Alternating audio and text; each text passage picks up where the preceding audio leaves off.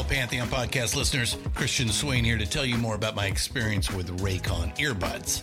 Our family now has 3 pairs of Raycon earbuds around the house, and my wife just grabbed a pair of the Headphone Pros to replace some headphones from a company that was double the price.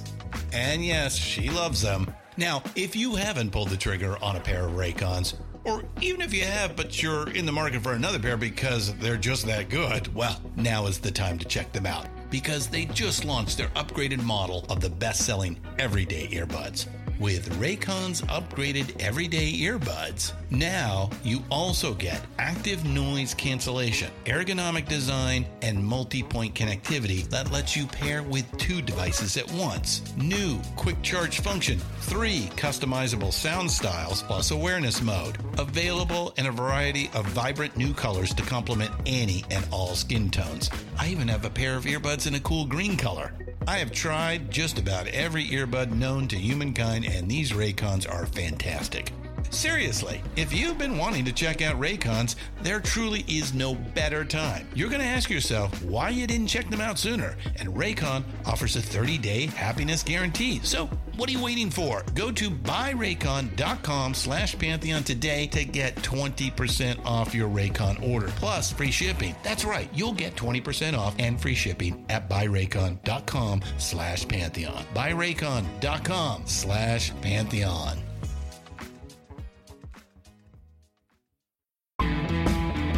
Hello and welcome to This Day Rocks from Vintage Rock Pod, the ultimate classic rock podcast, with a new episode released every single day. I'm Paul Stevenson, thanks as always for hitting play. Now today is January the 28th, and on this day in 2014, at a press conference, all 4 members of Motley Crue signed a cessation of touring agreement, which prevents them from ever touring again after 2015. Yep, that's right, it successfully prevented nothing, as the band went on to tour last year and will continue this year as well. On this day in 2016, in a weird, sad twist of fate, 2 original members of Jefferson Airplane die on the same day. Senior Anderson, who was replaced by Grace Slick after the first album, and Slick's former partner, Paul Kantner, both sadly died on this day, and both aged 74. Someone else passing away on this day was Traffic drummer Jim Capaldi. Jim sadly died of stomach cancer, aged 60. On this day in 1968, during a tour of Australia, members of the Small Faces and The Who are escorted off their flight from Adelaide to Essendon for bad behaviour. They were drunk, being rowdy, and were using very bad language, leaving 2 of the flight attendants in tears. A few years earlier, though, on this day in 1965, The Who were thankfully behaving much better as they made their UK TV debut on the show Ready, Steady, Go. They were promoting their single, I Can't Explain. But for today's main show, we're going to remember a time when America's leading musicians united for a special cause.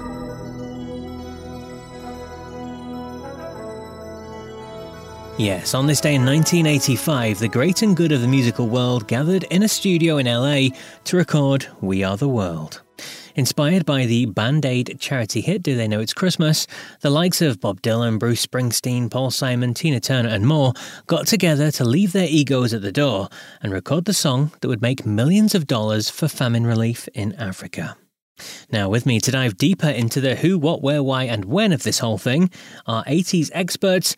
Returning to the show, always good to have them on, Dave and Holly from the What Difference Does It Make podcast.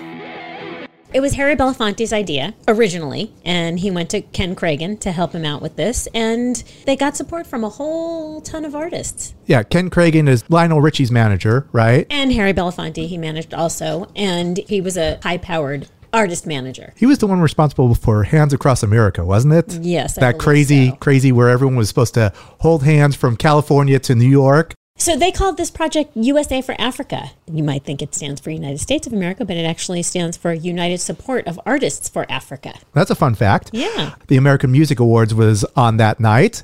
They're like, all right after the show, we're going to record this song.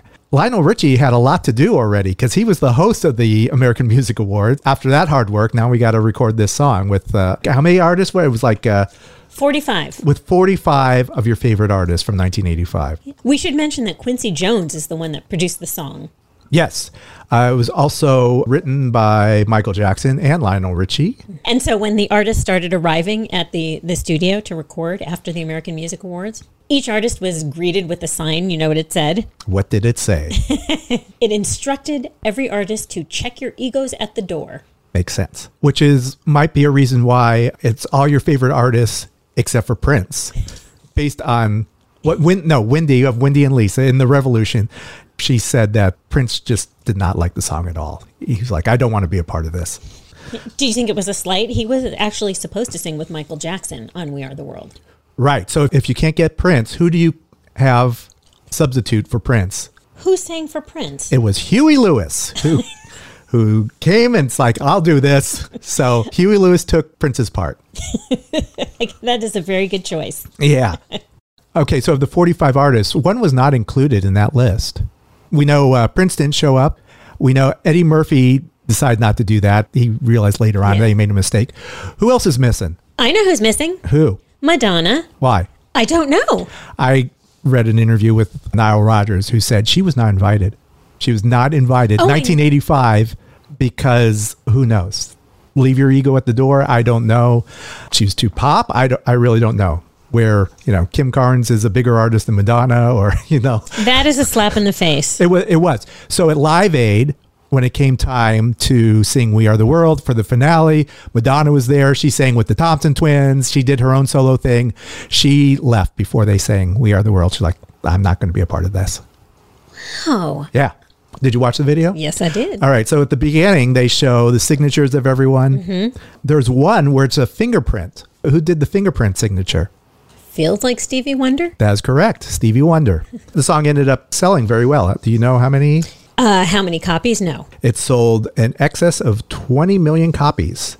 It's the 8th best-selling physical single of all time. Oh, physical single. That doesn't even count the downloads? Well, in 1985, there were no downloads. Yeah, but it could still be, if you're streaming it now, isn't the money still going to I believe so. USA for Africa? Yeah, I mean, if you look on the YouTube video, it gives a website, which was not existent in 1985. All right, We Are the World, January of 1985. Thank you, Holly. Thank you, Dave. Thank you, Paul of the Vintage Rock Pod. Check you later. Over and out. And a big thanks to Dave and Holly for their brilliant, irreverent look at We Are the World, which was recorded on this day in 1985. Please check out their podcast for more fun and great interviews. Just search for What Difference Does It Make on your podcast app now. They are also part of the Pantheon podcast family, just like Vintage Rock Pod, so show them some love. And that's it for today's episode. I will, of course, be back tomorrow with more On This Day rock goodness. So until then, take care.